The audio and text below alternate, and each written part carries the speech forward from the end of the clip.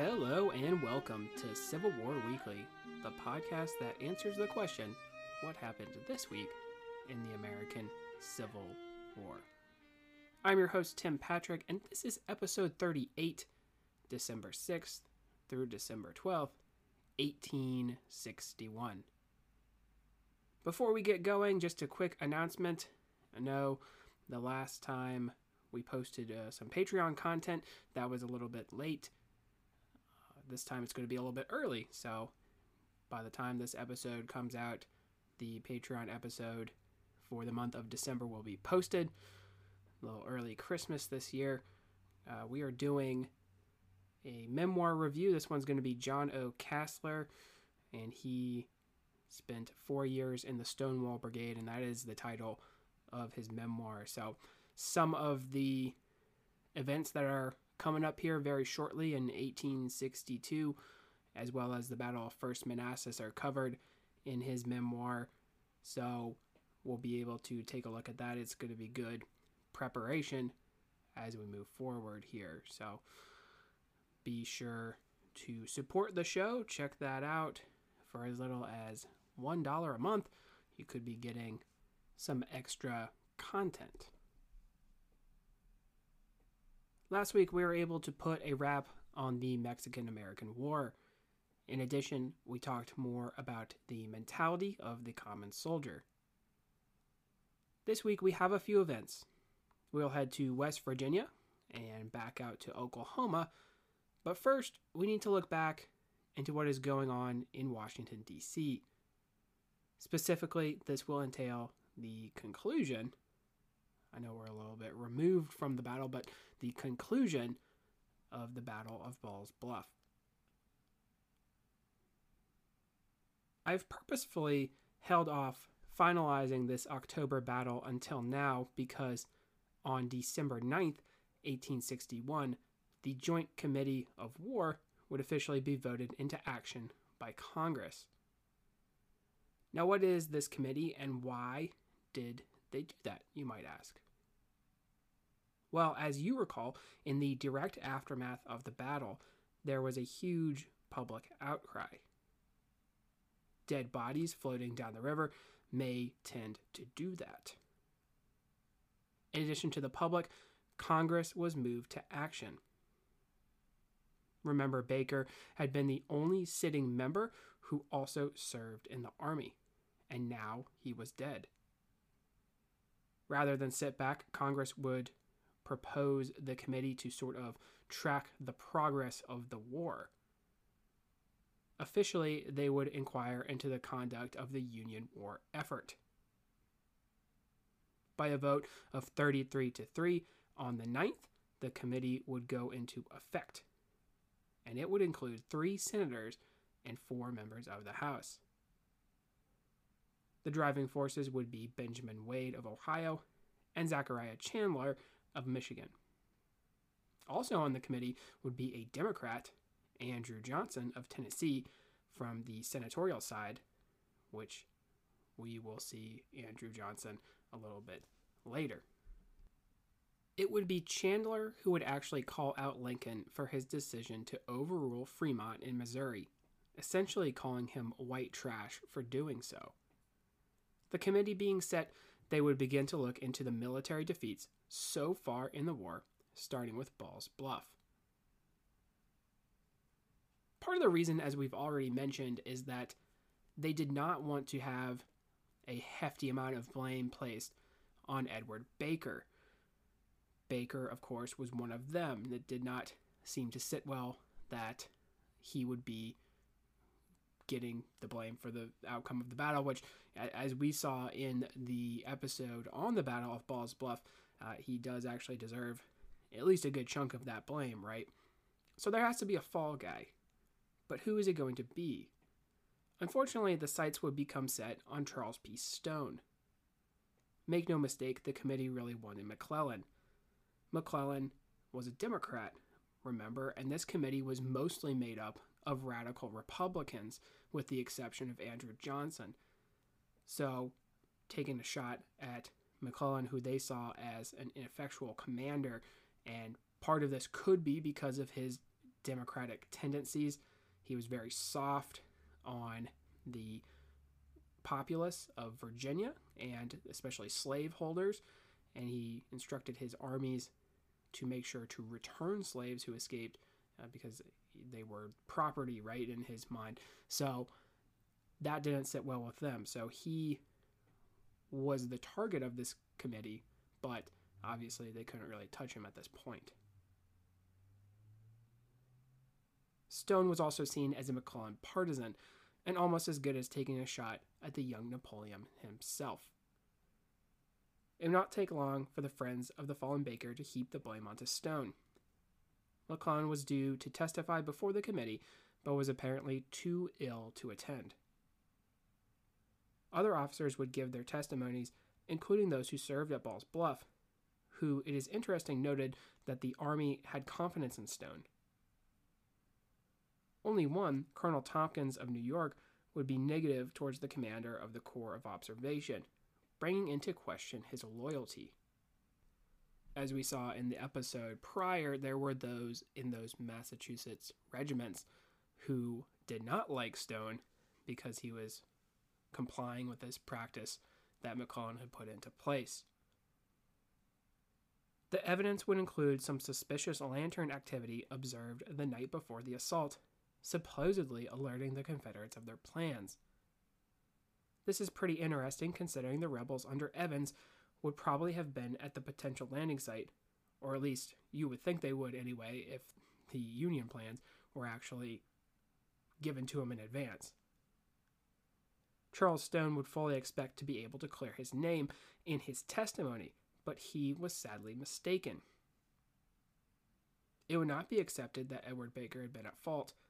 Despite his eager disposition the day of the battle, one aide reported he commented of Baker that he would accept Stone's orders, but die in the process.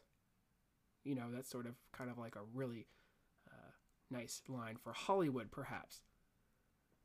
Politics were also at play, as we've already mentioned.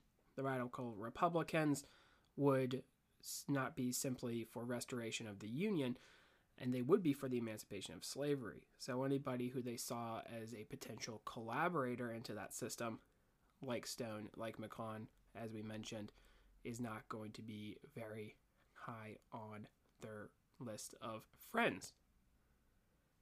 This was definitely a strike against him. You recall Charles Sumner, right? He was the guy who got attacked by Preston Brooks and was caned on the Senate floor.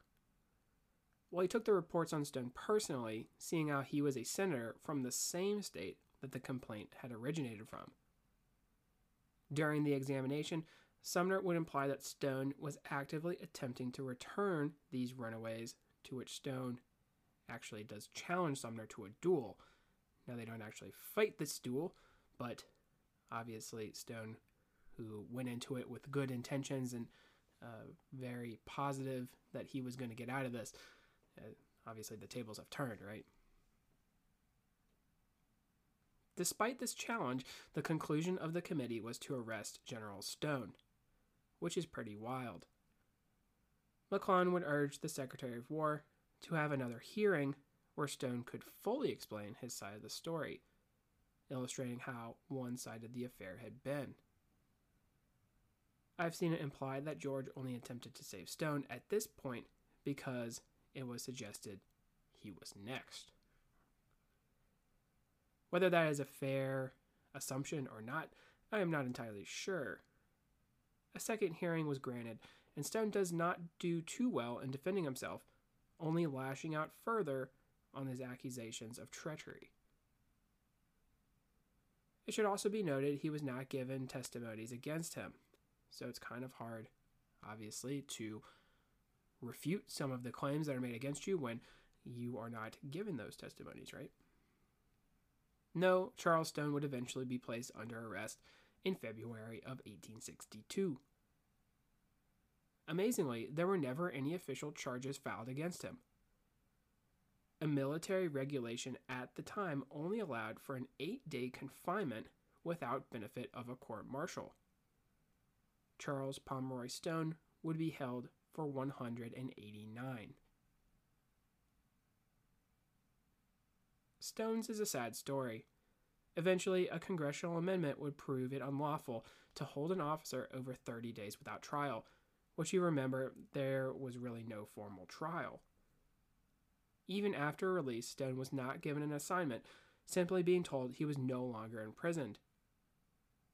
Eventually, he would serve briefly in the Gulf and Army of the Potomac before resigning. After the war, he serves in Egypt and is buried at West Point.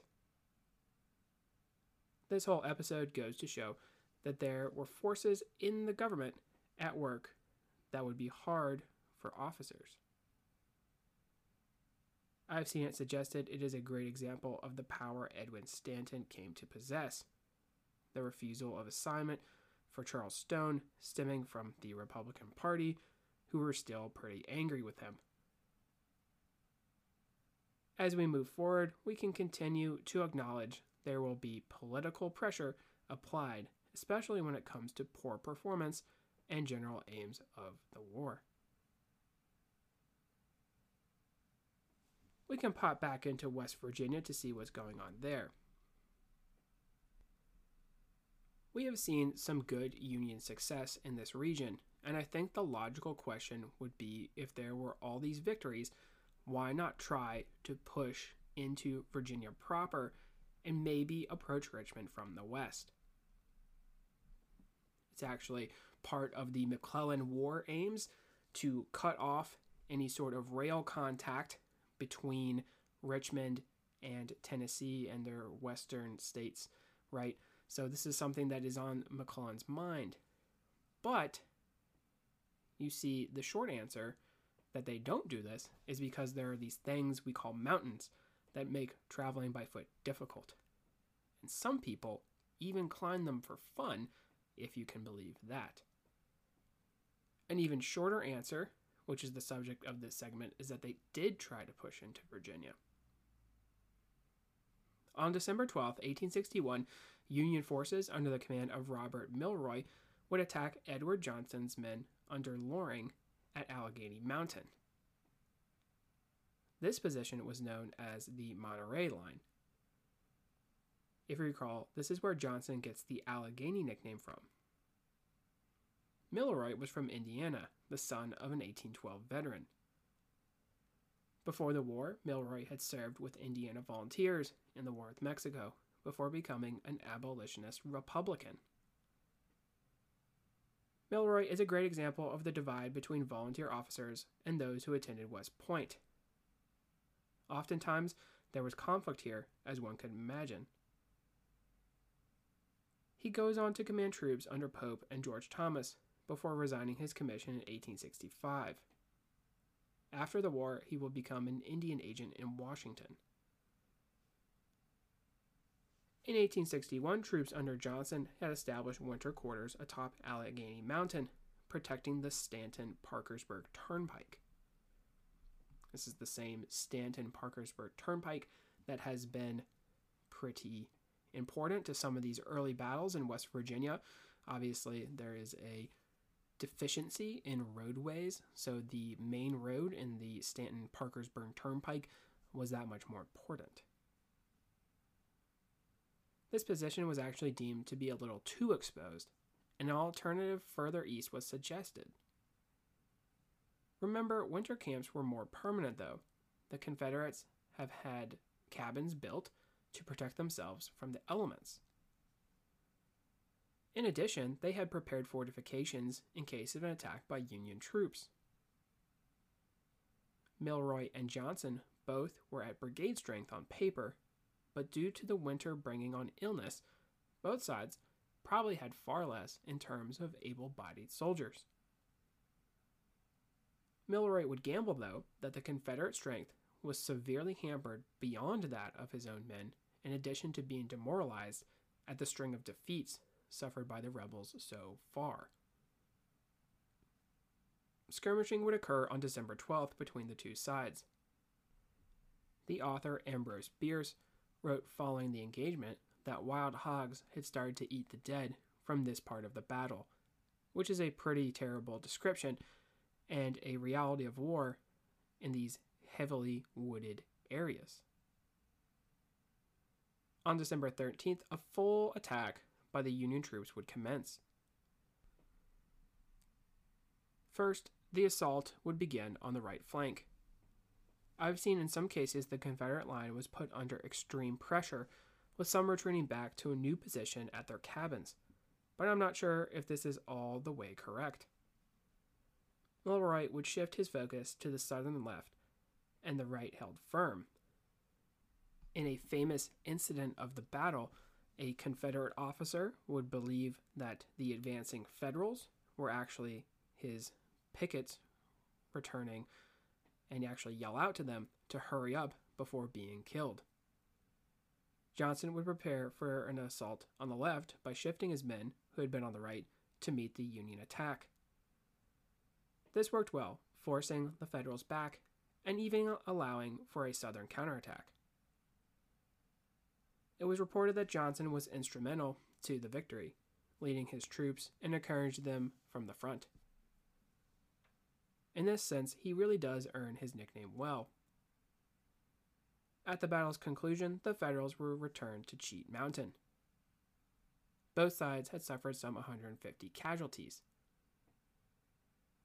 While on the smaller side, the battle was significant in that it protected Virginia from further advancement by Federal forces, at least from the west. Now we can check back into Oklahoma. When last we were there, the Loyal Indians, as they were known, were making a trek away from the territory toward Kansas. This band was led by Opothleyahoi and contained mostly Creeks and Seminoles. This party mostly consisted of women and children, combined with more poorly armed men. Giving chase were Texans under Douglas Cooper, along with allied Choctaws, Creeks, and Cherokees. Already there had been an engagement at Round Mountain. Tactical victory was given to the rebels, and the Federal Allied band would continue to move north. Cooper and his troops would catch back up with them in present-day Tulsa County, Oklahoma. On December 9th, there would be a battle at Chusto Talassa.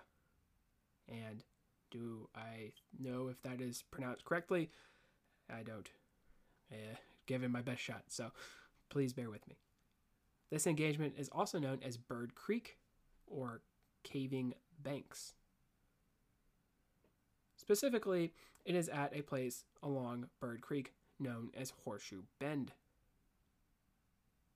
Just the way it flowed, the creek would provide protection. Much in the same way that the Battle of Round Mountain was thought, Opothleyahoi would set up a defensive position to delay the enemy. I will confess that researching this battle has been a little difficult.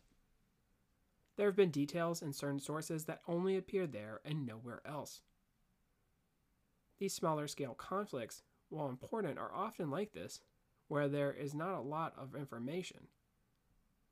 I will do my best to piece together what happened. Before the battle, I have seen it implied that a certain number of Cherokee would defect to the side of the Union, giving them additional firepower. This may not be 100% true, but I think it does illustrate the nature of the fighting in this region, where sides will change. It actually reminds me a little of the World War I fighting in Africa, where native troops would often switch sides several times during the conflict, attempting to be lined up with the victorious power. Hopefully you knew there was actual fighting during World War I in Africa, but if you did not know that, then there you go. At around 2 p.m., the Confederate forces would attack and attempt to flank the Creek and Seminole positions. The defensive area that was chosen for this purpose was well picked. Wooded terrain gave the defenders cover. A firefight would ensue for several hours. Most sources have that the defensive position held out, but certainly there was pressure applied by the Confederate forces. I've seen also that the Confederates were able to break the line at a certain point, causing many casualties and taking many prisoners. Now, that may not be true. What most sources say is that the rebels would run short of ammunition later in the day. This would allow the Federal Allied troops to escape and continue moving toward Kansas. Casualty figures are all over the place. Best I can figure, the Confederates suffered some 60 or so casualties compared to around 150 from Apatalejoa's force. There may have been additional captives taken, there weren't. One source perhaps accounts for these figures and giving the total number closer to 1,000. Cooper claimed some 500, but I find that unlikely. Regardless, it was seen as another Confederate tactical victory, forcing the Creeks and Seminoles to continue their retreat. Pursuit would continue, and the conclusion of the campaign will occur before the year is out. With that, we can call it a day. This week, we had a good couple of events. We continued the campaign in Oklahoma and in West Virginia. We also launched the Joint Committee on the Conduct of the War.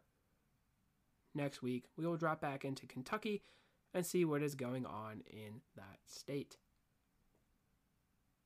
If you like what you hear, please make sure to leave a review. Posted in the description should be a link to the website, Patreon, as well as Venmo information. The support for the general upkeep of the show is greatly appreciated. Feedback is welcome. Questions, comments, concerns. The email is cwweeklypod@gmail.com. Thank you all so much for listening, and have a great week.